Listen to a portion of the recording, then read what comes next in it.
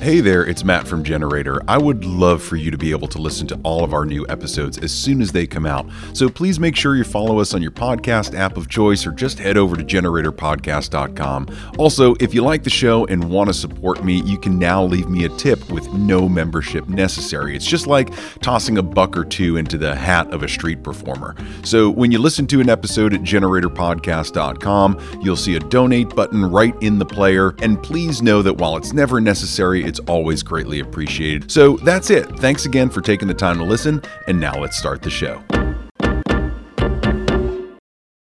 Obviously, if you listen to Generator, you know that I talk to a lot of photographers. It's my favorite style of visual art. But that's not all that Generator is.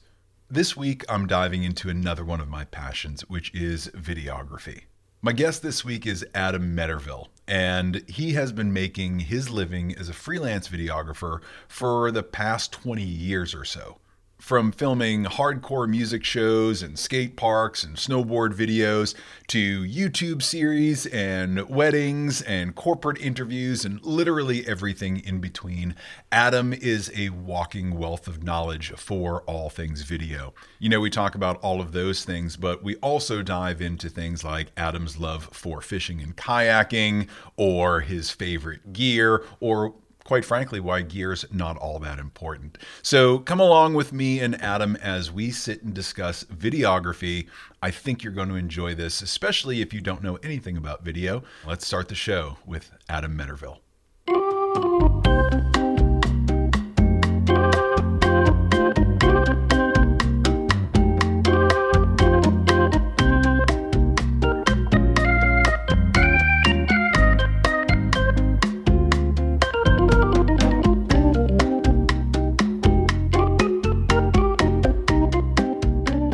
Is it snowing where you are? Because it just started snowing here. Yeah. I woke up. There's a dusting. Yeah, we got a dusting. Yeah, so it begins. Winter begins. The heat's on. Yeah, man, it's good. It's exciting though. I love winter. You know, if you live in Maine, you have to love winter at least a little bit. Well, you know, you make the choice, right? You live here. I was talking to someone the other day. I went out to see Dave Pecunis out in Big Sky Nice. a couple weeks back. You know, I fall in love with Big Sky. I fall in love with Montana. I'm like, I got to get out here. I was doing a commercial project out there. So I come back and I'm like, I could move to Montana. And then someone was just like, you know, it gets to be like 40 below in Montana. And I'm like, oh yeah, it wouldn't be any better than moving from Maine, would it? Exactly. But you know, you're going sideways. Montana's beautiful. Been there a bunch of times. Have you been out there? Oh yeah. I've been out there for some work projects and fun projects and. And he says, if anyone says Montana, sign me up. I'm in. Yeah, I was on a huge Yellowstone kick. Can you tell by all the denim? So I was on this huge Yellowstone kick for a while. And when I got out there, I was just like, this is phenomenal. Like, I feel like I fell into the TV show, you know? And then we were able to, I stayed an extra day and we went out into Yellowstone Park. Nice. I had never been out there. So we were out there trying to photograph bison or wolves or whatnot. And so just a quick story. I had my little Fuji and I had rented like the equivalent, whatever they're like 70 to 200 is, they're 50 to 300, whatever it is in the crop sensor. So I was just like, I'm going to go out there and get my little telephoto lens. And so I'm out there and Dave pulls out, you know, his 1DX and the 600 mil. I never felt like less of a man standing with my camera, which I thought was great. And I look over and I see his 600 millimeter lens on an extender and he's taking shots. I was okay. I'll just put this and I'll see what you have to produce later on. I'm going to put my camera away. This is adorable little camera that I have.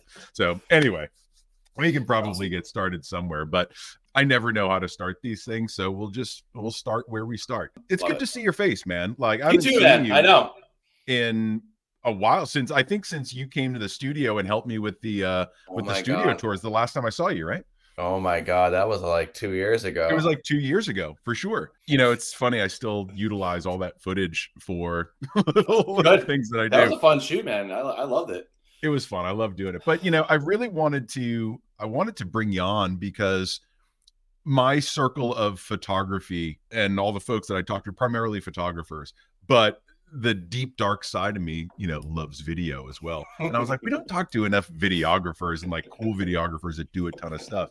So as I started thinking, I was like, all right, how do I introduce Adam? How do I talk about what he does? I'm like, skate punk, fisherman, van life, freelance mercenary with a camera, commercial snowboarder, editor, gearhead, like bike snob. Like, I don't know how to describe it. So we'll just kind of throw it all out there like jacks and see what we can pick up. Love it.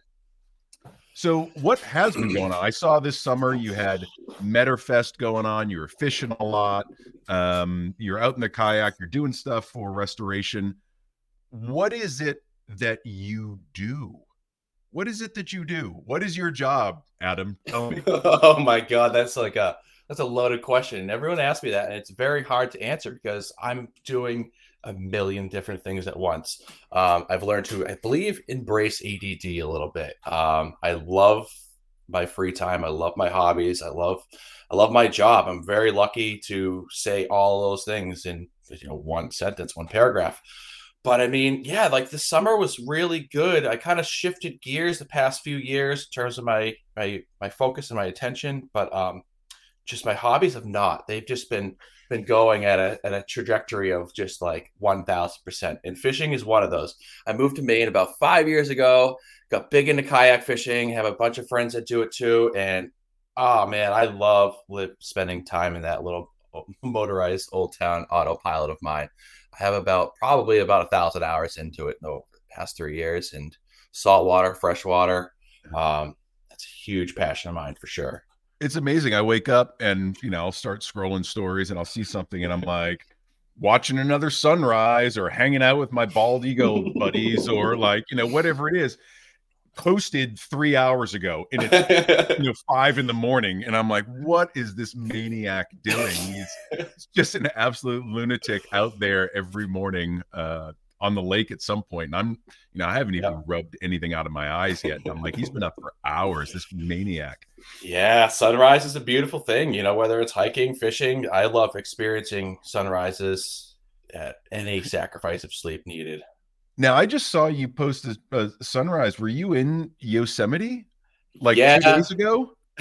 Yeah. I think it was Thursday to Saturday. Yeah, so under a week ago, I was in Yosemite, kind of on a whim. I was over there for I think 10 days to maybe 2 weeks, and we're like, let's just go to Yosemite, and it was the best time to go. It was, I mean, I've never been to it, and it was just like blew my mind, and I was like, we need to wake up and do a sunrise hike.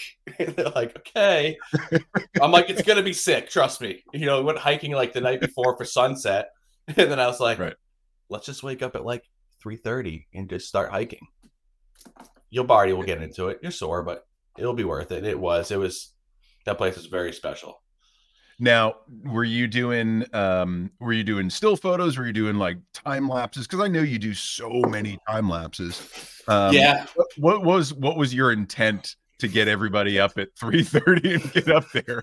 I mean, a lot of the stuff, like a lot of like my outdoor nature stuff, I shoot a lot of photos, and I'm lucky if I even do that because I'm usually just bringing my cell phone and just experiencing it. And that's where I go to kind of reset and recharge my creativity because, in an industry where there's a lot of high demand for your creativity, it gets sucked dry. It's not just like the fountain of youth. It's not endless. So that's where I go to kind of recharge. So for this trip, I went with one battery and one DSLR and just handheld it everything. I'm just like, if I see some good light, I'll shoot a photo of it. If not, just to be in the backpack. So it's just kind of like a casual tax write-off vacation. That's such the dream because, even when I go on a hike around here, I'm like, I might just possibly need this cable cam with me. So right? let me throw that in my backpack. I've got a very light 70 to 80 pound backpack here that I'll never use. Let me just Oh, I've done that. Yeah, it's all years of like, I brought all this crap up here and I took one photo with like my wide angle. I'm like, I don't need to go and bring like a 7200, which weighs like 4 pounds in itself. And yeah, it just compounds and grows. So I've toned it down and turned it into a minimalistic pack. completely. I'm really trying to get there. There's something to be said for that, right? Shooting Hmm. with what you got. And it's another reason why I kind of moved from Canon over to Fuji. Um, Hmm.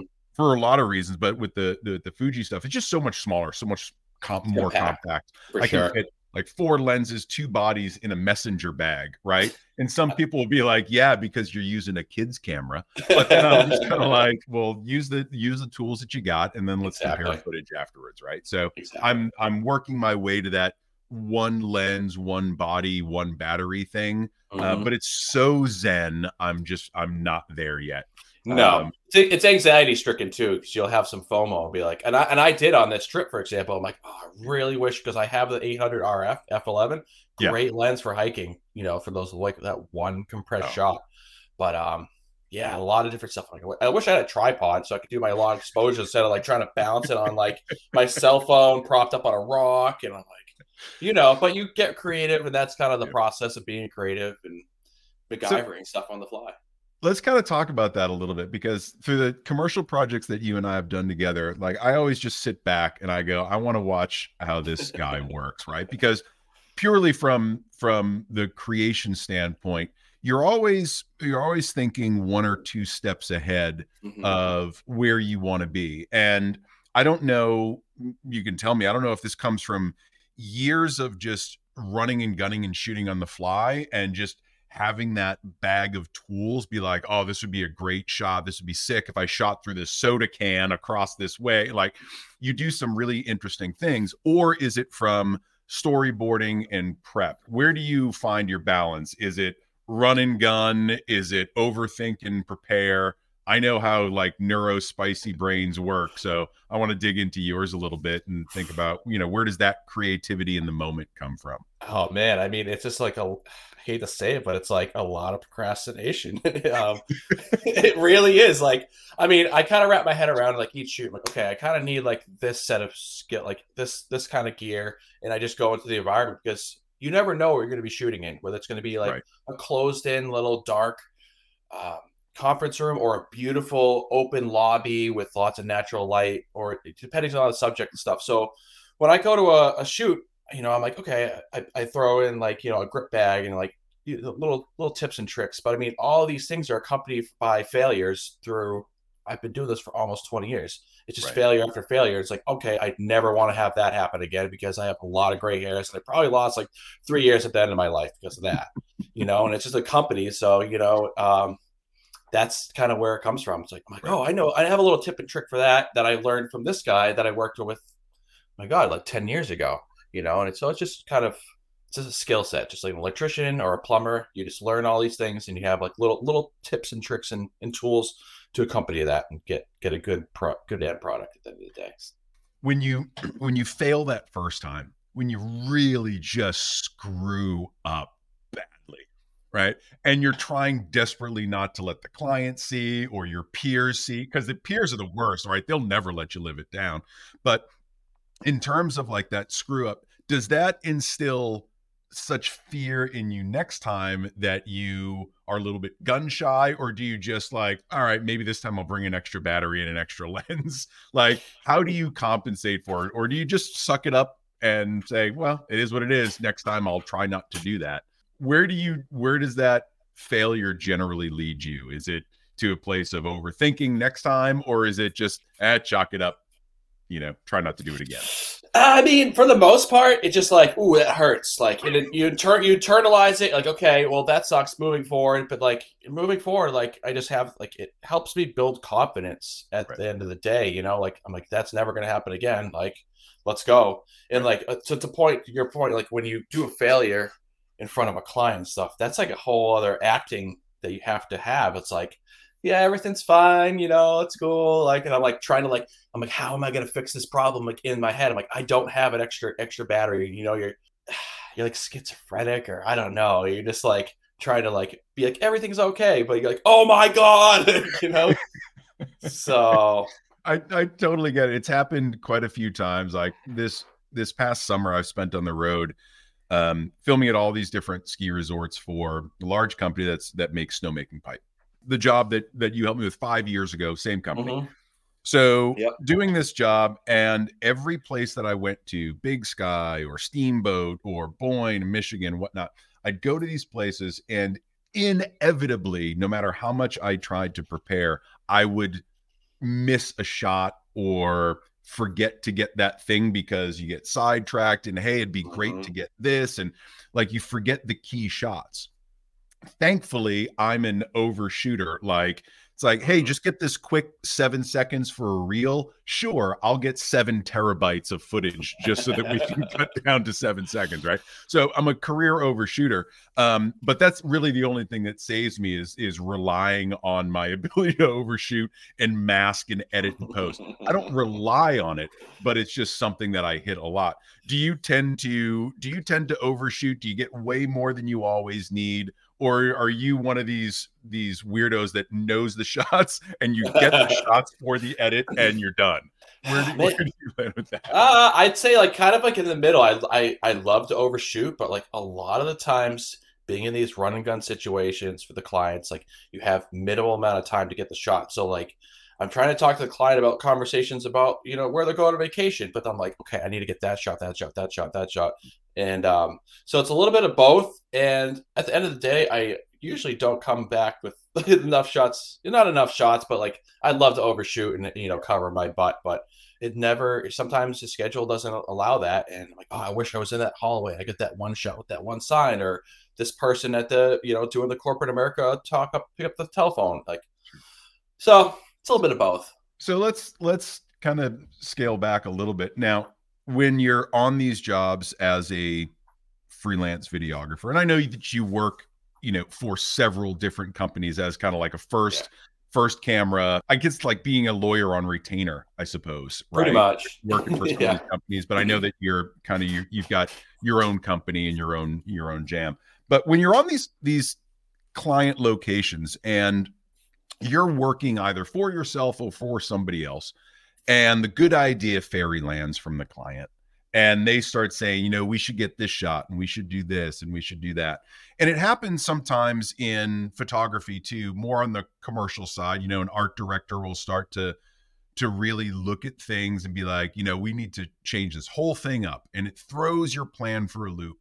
Where do you, from a professional standpoint, draw the line by saying, all right, this was our plan, this is what we're going to do, by changing it, here are the consequences? How do you manage that thing? Because it happens to all of us in any creative pursuit, right? Video, photo, music, commercial, voiceovers, whatever it is, something will go sideways. How do you generally manage that with the client? I mean, most of the time that happens when I'm hired as a videographer for another company. So it's really easy because I'm like, hey, we're kind of going off schedule. Like, you should talk to the producer. So I just like offset it. I'm like, just like that's their problem. Like I'm here for this, but if you want, that's a great idea. That sounds like an awesome project, but that's probably for another day and another day rate, because I know you're just trying. Sometimes they try to do that. They try to weasel in another project like in the same day rate. I'm like, I can't work twice as much, Right. So just try to be nice and just try. For the most part, I just offset it. I'm like, hey, like we're kind of getting off schedule for what we're actually trying to achieve for this project. Let's just do that. It's dancing. It's that acting, right? It's that little bit of customer service. What's been this past summer anyway? What's been your favorite job that you've worked on? I've seen you doing a bunch of stuff, a ton of interviews, like all over New England, all over the country. Do you like the interview stuff? Do you like what you were doing with it's Greg's Restorations, right? Where he rebuilds the trucks, right? Greg's Restorations, or do you like, the action adventure thing? Where do you find, like, when you get a job in one of those places, you're like, yes, I'm stoked to do this? Is doing interviews and getting into the documentary style, is that your thing? Or is it more the adventure, being outdoors and getting really cool cinematic shots? Where's your kind of happy place when you're behind the camera? That's a loaded question. I mean, because it goes back to like the diversity that my work entails. It's like I love those sit down interviews. I love to spend an hour and a half, 2 hours lighting one interview, making it look really beautiful. Sometimes it's not. It's run and gun covering like a corporate event, or I'm at a trade show but I love those trade shows too, because I was covering like this medical trade show in Anaheim over the summer, and it was a really fun. Like, it wasn't. I was there covering social media stuff, and I was like, "This is like I can't believe you guys flew me out here for this." But I love being a fly in the wall, and that goes back to like my 20 years of shooting weddings, Right. but I love the creativity of lighting stuff. And then going to note on Greg's, that's my baby, that's my egg, and that's like I love it. It's 3 times the amount of work, but I love it because I shoot, edit, produce, and it's grown so much. It's grown his business, and like I need an editor at this point. So if anybody knows Final Cut and wants to learn Final Cut, hit me up, because my workload backlog is ridiculous right But it's funny. I was thinking about contacting you the other day to be an editor on one of my projects, because I'm like, I don't want to deal with this anymore. Talk about Greg's Restoration a little bit. Give me the background on who Greg is, how you fell into this, because I've seen some of the work and it's astounding. It's one of my favorite things when you guys come out with a new episode. Dive onto YouTube, watch it, because it's like watching Top Gear. It's like watching, it's like, getting there. It's getting there. We're trying to polish it. Being able to watch some of these things build out. How did you get involved with Greg in doing this particular project? Okay, well, just to preface it, like Greg's Restorations is a vintage Toyota and Toyota pickup and Toyota Land Cruiser restoration shop, but they do everything from 1930s Fords. We just did a 1969 Ford Mach 1 video. So he does like pretty much any kind of vintage car you want to do. He's been doing it for 12 years, and his company has blown up. He's got like 12 employees. We've been doing the YouTube channel since like 2018, 2017. Oh my God, it's a long time. And it's grown its business. And all the guys at the shop are like, why is Adam here? He's like, well, because every car here is because of YouTube. It's like, it's insane. He's 2 years out. So if you want to get a car restored by him, save up your pennies and wait next 2 to 3 years, because that's how long it's going to take. Wow. But it's fun. It's been a challenge, a lot of time. Did the Back to the Future truck, right? That's correct. Yes, that's one of his claim to fame is he has a client who collects movie cars, and he restored the Toyota pickup that was screen used in Back to the Future. Yeah. He's worked on the DeLorean that was in Back to the Future 3. He worked on the Risky Business Porsche. No kidding. That Tom Cruise had in, that sold for a ridiculous amount of money. It's a whole other story. Yeah, but it's cool. And like, I got into that because I have a 1984 Vanagon that I am constantly working on, blowing up. And I would drive by a shop, because the shop's right by my parents' house in central Massachusetts. And I was like, oh, there's an old van there. And I needed some work done. So I just kind of messaged them, and I had some work done. And then I was like, I got to start doing some stuff that I love to do. I was kind of jaded in the wedding market and doing some corporate stuff. And I was like, I need to start doing some passion projects. So I just sent him a Facebook message one day, and I was like, hey, do you guys want any video? Like, I'm just thinking like, just like do like a highlight video for his website, and just like, hey, this is Great Restorations. And they're like, hey, we were thinking about actually hiring a video company like this week. So swing on in. And it just, again, snowballed into, we want to do this video. We want to do this car. I'm like, oh my God. So we've been working together for 6-7 years now. I love it because I'm always learning about new cars, new different techniques. I get to hang out in the shop with the guys. It's really cool. So because it's a passion project, and there's a lot of folks that I talk to a lot about how, especially on the photography side, about how you start to incorporate video into your work, and how you charge for it, and how you pick some of these projects, and just start to build that video portfolio. For you, knowing that this was a passion project, do you approach it with any level of finances in mind, or are you just like, this could be a really cool thing to work on? I want to learn, I want to shoot this for me, and maybe something will come of it? Or Greg, going into it, is he like, great, you can come hang out with us and shoot this for free, or we have this budget? Without getting so much into the numbers of that particular project, How do you navigate that space, especially where you do a good job and they start asking you for more video, Mm-hmm. but you've already built this friendship? How do you start to navigate that space? Because I think we all find ourselves in that space at one point or another. How do you Yeah. do something like that, knowing that you've got 20 years of video experience behind you, so it's not like you're just rolling up there with an iPhone. So how do you generally go about that dance? Oh man, like yeah, the sales pitch, the The front end sales stuff. pitch. I am not good at the front end sales pitch of it, to be honest. Like you're asking the wrong guy, but at the same time, I go into it. I'm like, yeah, this would be really cool. Like I think of like a small project that Yeah. I could do, in my spare time and not lose a lot of money because of hence time. Mhm. And then if that goes really well, I'm like, hey, like these are my normal rates, and this is normally the corporate thing that Yep. corporate pays really well. Every project I do, I end up putting way more time than I get paid for.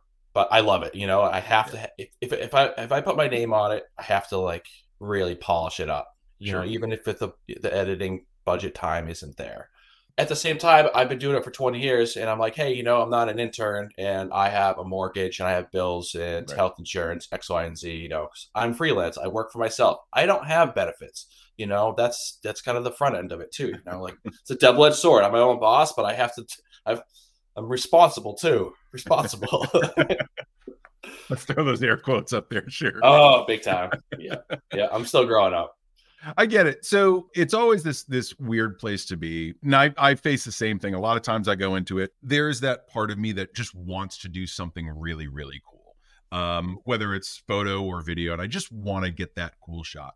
And inevitably it starts to grow. I think it all comes down to personal taste. How much did I like doing it? Do I want to do this again with this person? Did I jive with them? I thought it was going to be cool, but they're an absolute lunatic. I don't know if I want to be part of this anymore. I think we all have to do all these like really quick calculations. Is something I want to be involved in long term. Obviously it's working for both of you because you keep doing it over and over and over. Do you find that you like to do a series like that, or do you like the quick in and out and variety that freelance gives you? I mean, it comes to the balance too. Like Greg's like a lot. It's my consistent kind of passion project, but then Right. all the corporate stuff is definitely in and out. They're like, hey, we need a videographer next week. Can you fly to Pennsylvania or wherever? And I'm like, yeah, like I'm kind of like on a retainer, like I'm like a firefighter. When the Yeah. fire, I'll put it out for you. So it's a little bit of balance because at the end of the day, I'm working from home. Like I'm working from home right now, working on Greg stuff. But then I have a couple. I'm back on the road next week for 2 days for a couple shoots down in Massachusetts. So it's kind of the balance, and we're creatives, and we can do and work with whoever we want. Right. So I have a lot of passions and projects. So I've kind of tried to accompany myself in those spaces, but not full time. I worked in the ski industry for 15 years, and that kind of sucked like my love and passion for like snowboarding, and I was like, I hate ski resorts. Oh my God, it's a corporate engine. So I kind of took a step back from that, and now I go hiking in the woods. But Right. to note that too is I'm my own boss. So like if I work with someone and I don't like work with them, they call me back for work. I'm like, I'm busy. You Yeah. let them Yeah. down easy, but that's the beauty of what we could do. Like I'm trying, like I love fishing, so I'm trying to get into the fishing space a little bit more now. Just dipping my toes in because I'm like, Yeah. I don't want to go full time and get like suck the passion out of it, but I want to give back to what I love to do too at the same time. Have you ever felt like you've just lost any sense of day-to-day style? Maybe after years of comfy clothes, you're wearing the same tired pieces over and over. You want to express your unique personality, but the mass-produced jewelry from big box stores just doesn't cut it. Well, that's the before. Now let's talk about the after. Imagine yourself looking and feeling great, your style elevated by a badass piece of handcrafted jewelry. But it's not just any accessory, it's a conversation starter, a statement of who you are. Every time you wear it, you feel empowered and confident and unique. Now, your jewelry's no longer just an afterthought, it's a key part of your personal brand. So how do you bridge the gap between the uninspired before and the stylish after? Well, it's simple. You just need to check out Cyanide Bunker. They create gorgeous, handmade, high-end metal jewelry. Each piece is an individual work of art, meticulously crafted right here in the USA. With Cyanide Bunker, you're not just buying jewelry, you're investing in a unique piece of art that represents your individuality. Start turning heads and making statements without saying a word. And the best part, you can easily browse and shop their collection online by visiting their website at cyanidebunker.com. Transform your style today with Cyanide Bunker. Their pieces may be sculpted from metal, but they're crafted for your character. I was watching some of your Waterville Valley videos. Oh my God. This morning. Oh, Jesus from like Christ. 2012, I think. Yeah, everybody's loving it. When you were doing some of those, right? Everybody's loving it, and the Waterville Rampage. Oh and, my God. Yeah, they were just like the Lunatics, I think was. Oh, the Looney bit. Yeah, dude. Oh my God.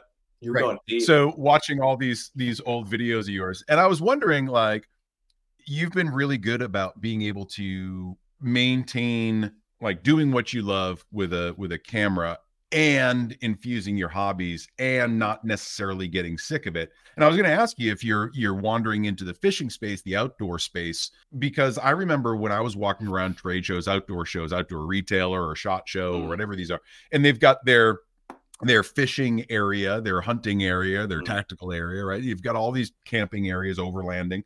It always seemed like fishing was the redheaded stepchild of content creation, right? Outdoor in general has become such a content heavy place.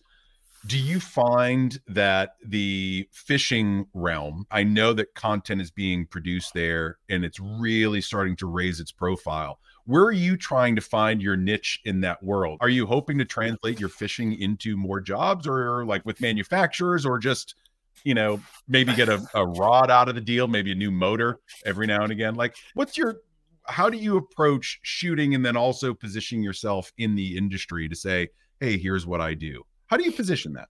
That's good. That's a good question. Like, I don't sell myself at all. Right. I'm kind of a fly under the radar type of.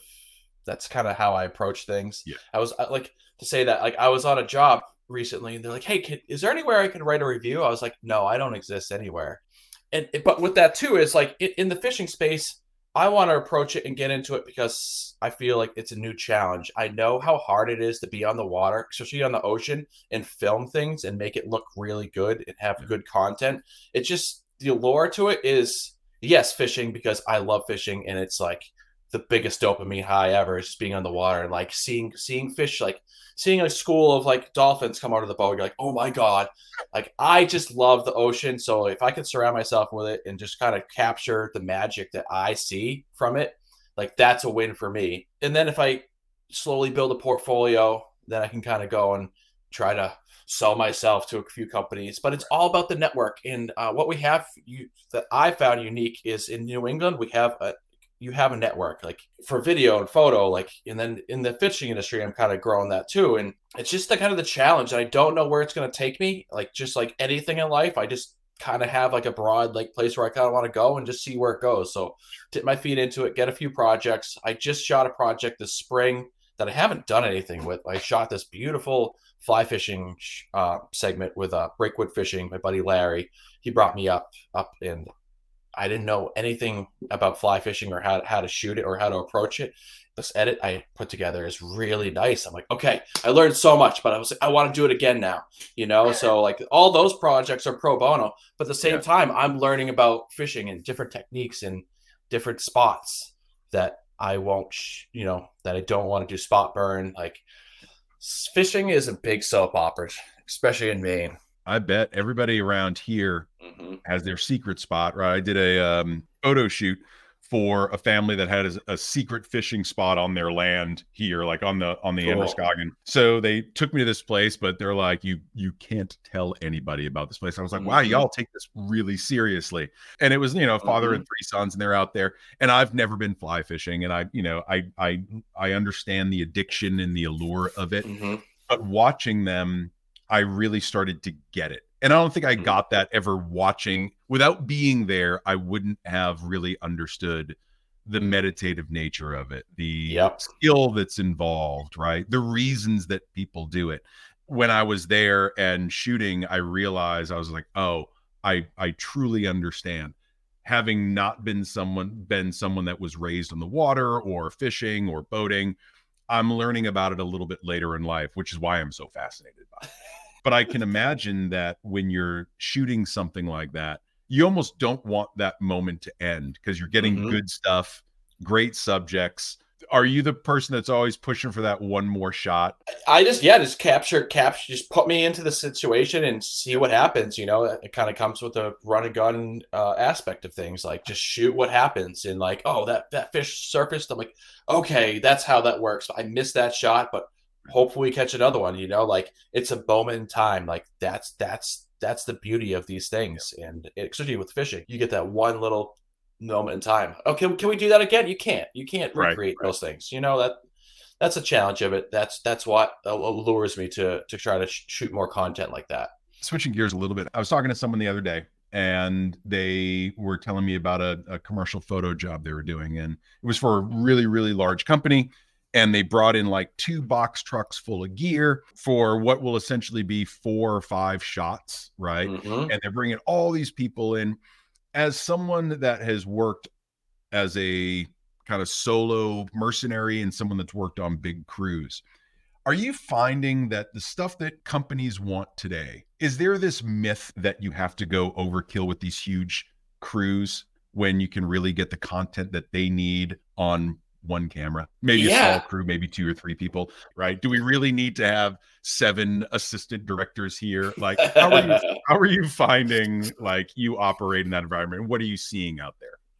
I mean, like, the bigger crews, I'm like, wow, this is like this is a lot of money, you know. But like, big corporations love to spend money, but at the end of the day, you don't need all that stuff. A lot of my work lately is kind of one-man band. I'd love to have an assistant on shoot just to kind of just help me set up gear, but for the most part, I'm rolling around Boston with my one cart and a one-man band, and I'm making it happen. But at the same time, like, we get good content. It could, like, if you have 2 to 3 people and you stretch out, normally clients like this crunch in all the interviews in one day. So I'm like running around trying to get, and I'm like, go back and I talk to the producer. I'm like, you know, if we stretch this out 2 days and it had like, if I had one extra person, I could make it look so much more beautiful. Like, I'm rushing to set up a light. I'm like, I gotta put the microphone on him. I'm talking to the client, you know, and like, I'm just trying to catch the wave. But if I'm set up and like, I'm waiting for that one wave to catch, the product really stands for itself at the end of the day.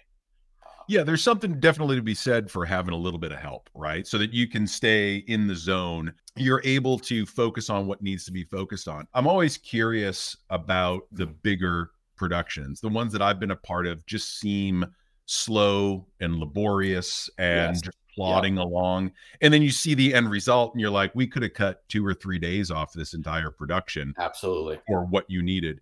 I try to impress upon people, you know, sometimes gear matters. Most of the time it doesn't. You know, having watched you work, having you help me on productions, seeing how you operate as a one-man band, I realize that the gear that you have makes a difference in some respects, but you don't need all the things to produce great content. The content that you wind up producing, are you seeing it more on the web? Are you seeing it broadcast?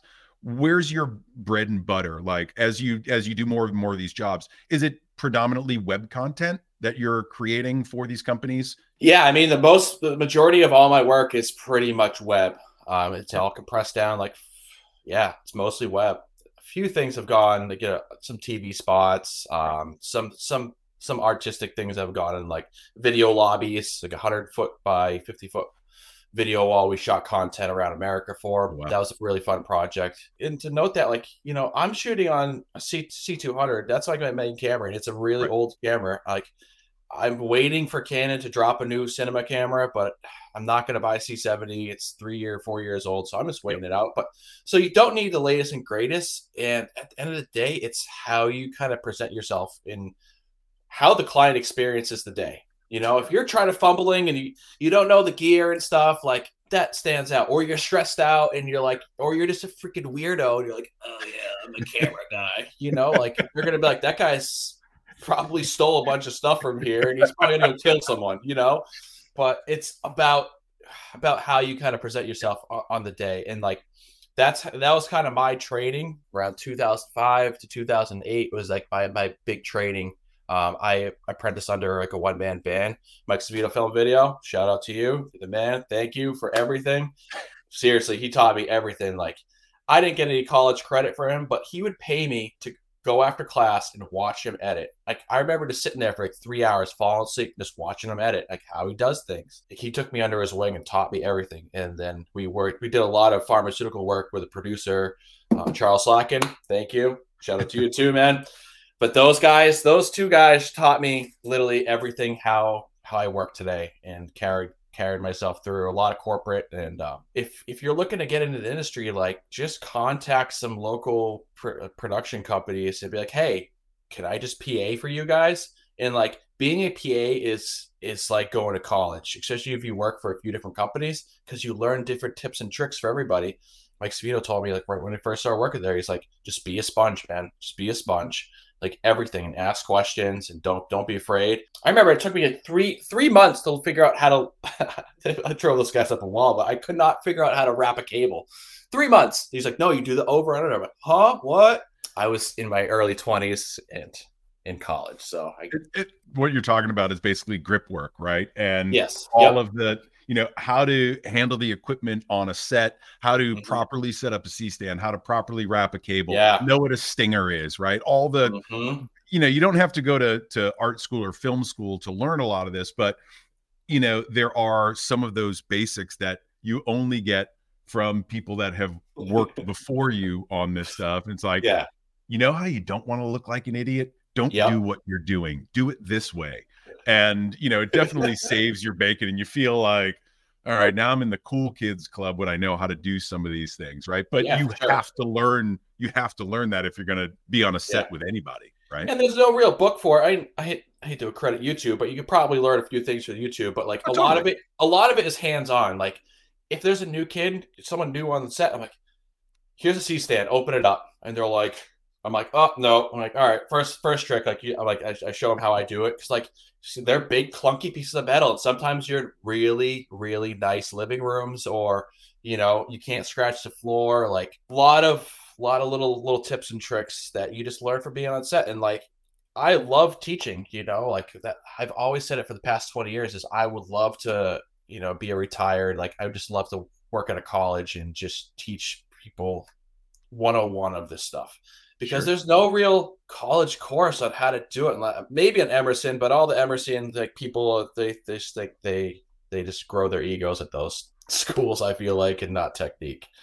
It says a lot for the experience side, right? So I bump into this a lot with newer photographers that have watched the YouTube videos, right? They're all Peter McKinnoned out, and they kind of know the lingo and what to do, but there's just no depth behind them. They haven't failed enough, right?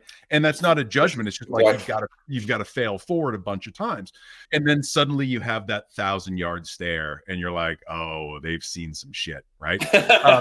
But at the beginning, it's not enough to just know the lingo. You've got to be aware of, like you said, if I'm working in somebody's living room, I can't just barge in there and do the same thing that I'm doing all the time. There's a lot of the intangibles about production that you do have to know. And when it comes down to education, there really is no place to get that from a true experience. Like, this person is wise. They're not just parroting something else they heard someone say. They are wise because they've lived it and they've done it. And so, I would sit for hours with you and just watch whatever education you have on the realities of being a freelance videographer. Because it's not just have camera will travel. There's so much that goes into that as you start to become the journeyman and the expert, and then the wizard on top of the mountain at some point down the line. With that, what are 2 or 3 of the best things that you've ever picked up, right? That kind of blew your mind? Was it in editing? Was it in set? Was it a shot? Did you learn what an ND filter was at some point? Like, what were 2 of the 3 of the things that really struck you that changed, your whole world when you learned about them? All right, I'll start with the easy one. And the first one is just being aware of light. natural light, like just looking at the sun, looking at like, Earth. That's why I wake up early morning and hang out at sunset, because there's this beautiful light that time. But that accompanies in like how to actually bring that light into indoor and use lights creatively, and how to key light, how to backlight, just do that naturally on the fly. Like, oh, in this room, I would use the key light and just bounce off the ceiling here. And then, but the second one is just video editing in general. Like, it is a craft. It will take you years to become a good editor, but there is a demand for it. Like, a lot of my run and gun. Hey, can you edit this next week? Can you crank this out? Like, yep, that's my bread and butter right now. It's just being able to edit, just learning the techniques. Like Final Cut X, I know every keyboard command. I am like Mozart on that thing. I can crank stuff out. I can skim through footage. Like, I know every little thing in and out of it. Thanks to Mike Savino. Again, if you're getting into video, especially on the photographer side, I know I've talked to a lot of photographers and they're like, editing, I don't know how to edit. I don't know how to edit. I'm like, that is baseline. Yeah, you can flip over your DSLR and shoot a few clips, but if you can't tell the story with those ingredients, you need to go get a new oven or something. And yeah, this is definitely one of the things that I wanted to dig into. And this is a whole other episode in and of itself, editing Absolutely. and storytelling, right? When I'm teaching, I always start with story. What is the story of the problem you're trying to solve? What does the client need? What is the vision that you're trying to bring to life? Storyboard that out as much as you can. Use Google Images, use Midjourney, like whatever, just storyboard it out. As you start to shoot, you're not overshooting, right? You're kind of shooting for the edit, and then you get a couple more shots here and there. But when it comes time to edit, as long as you've been strong on the vision and the story, the edit should generally come together from a story perspective.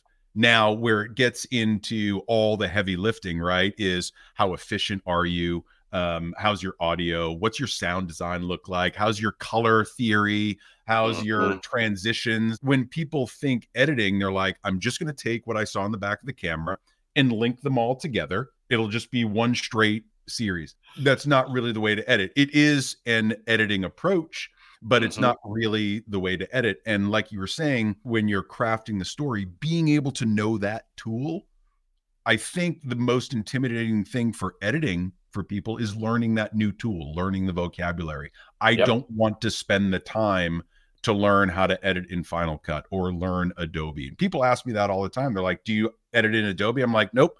I edited in Final Cut because I've been doing it since Final Cut like 6 Studio years ago. I know that product. I am not going to try to learn Adobe's language. I can muddle through it if need be, but I am slow and clunky, where in Final Cut I can move quickly.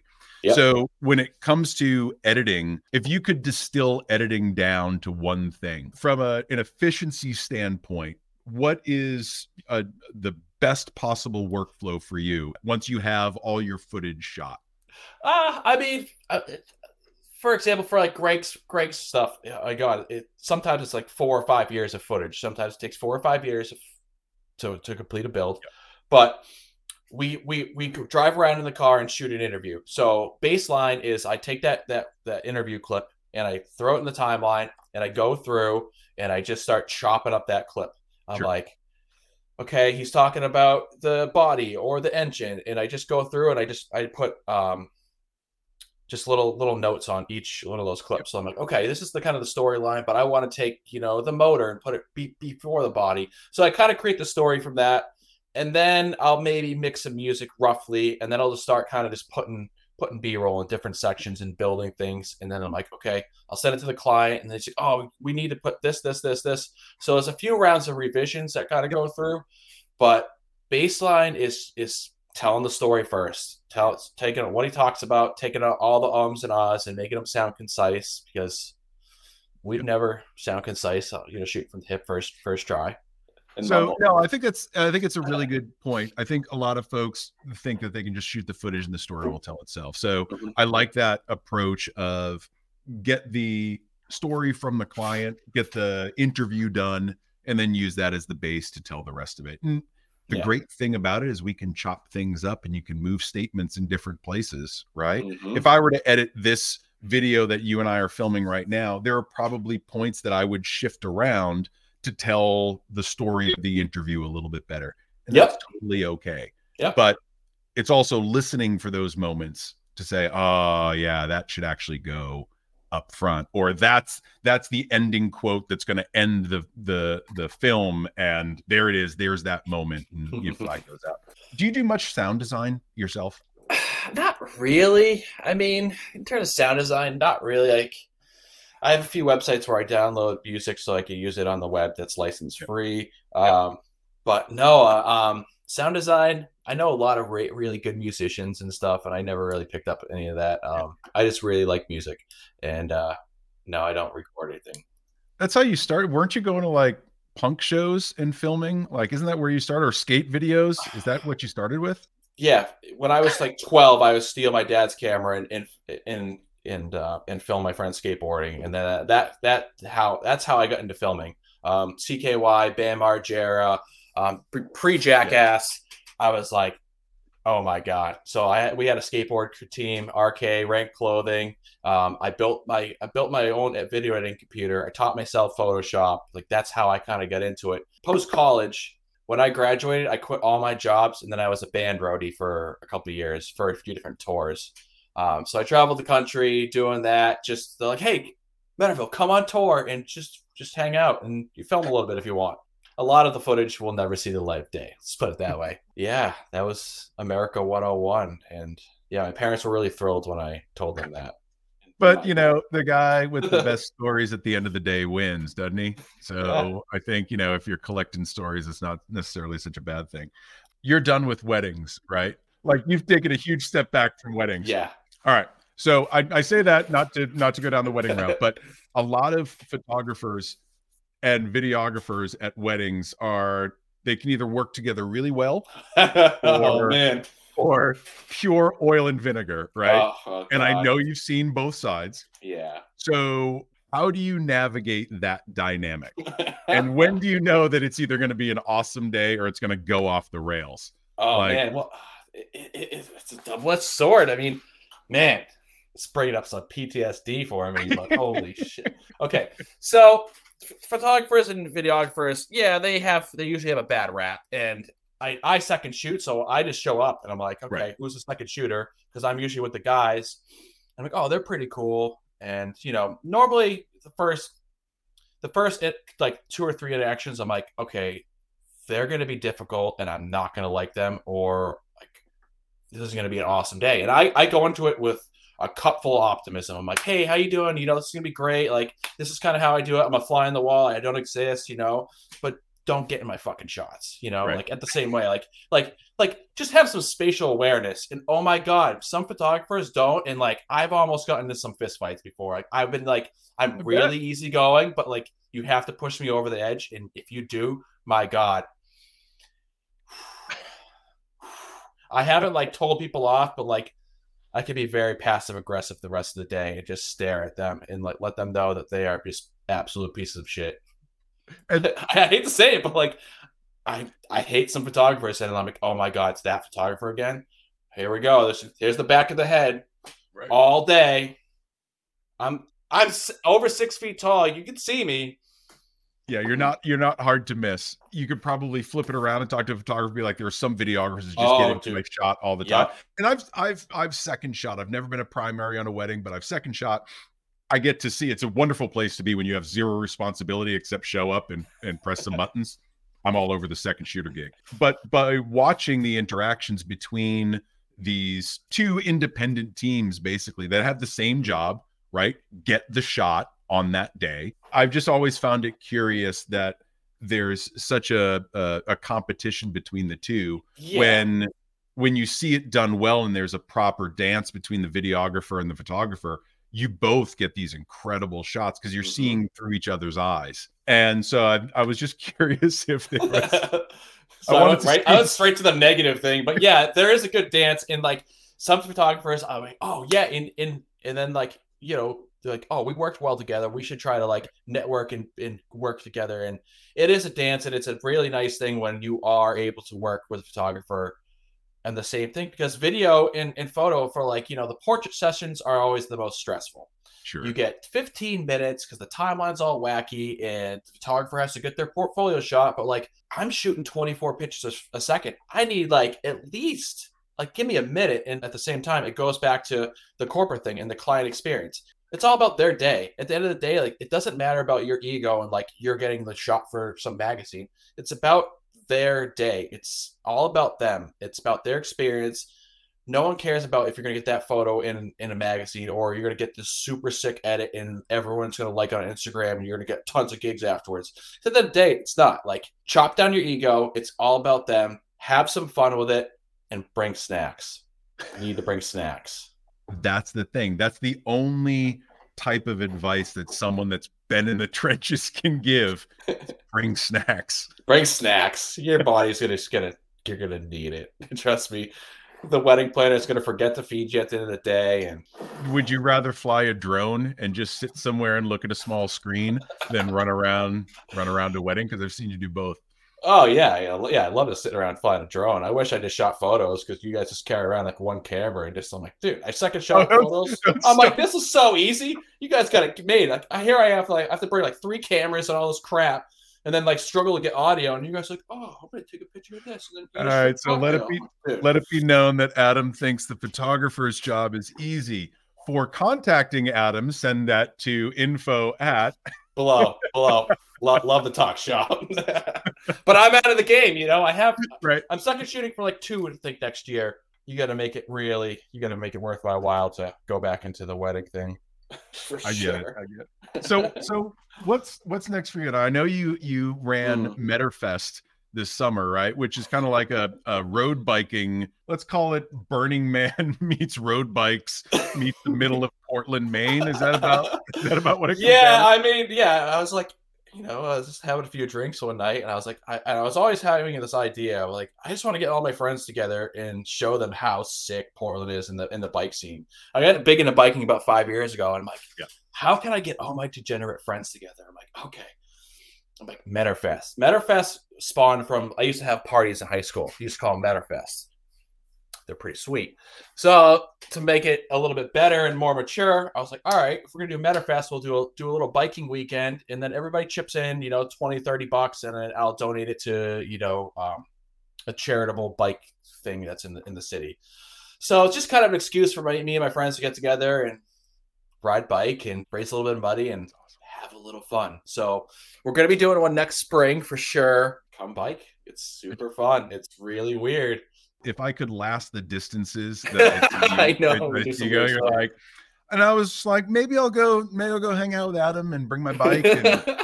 And then they were like, oh, we did 137 miles today. I was like, they can take the footage. I'll watch it afterwards.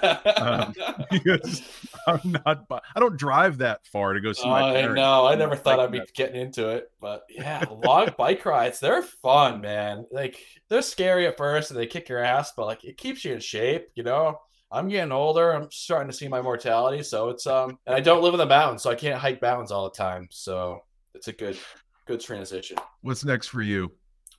Man, I'm just kind of I don't know. I'm kind of still in a transitional period. Everybody wants to shoot a movie. I mean, right. All said and done, like I have a couple movie ideas that they're just in the brainstorm phase. There's one that's going to be, if I'm ever really put the pen to paper, it's going to be a really good story. Just to be creative, just to live life and experience everything that there is. But with that too, like I want to get more into the TV space, even though it's going to be a paid cut and stuff. But I love those bigger crews. Yeah. I mean, I don't want to jinx it, but last year I was 98% close to going on Life Below Zero and living in a tent in Alaska. You were built for that. Yeah.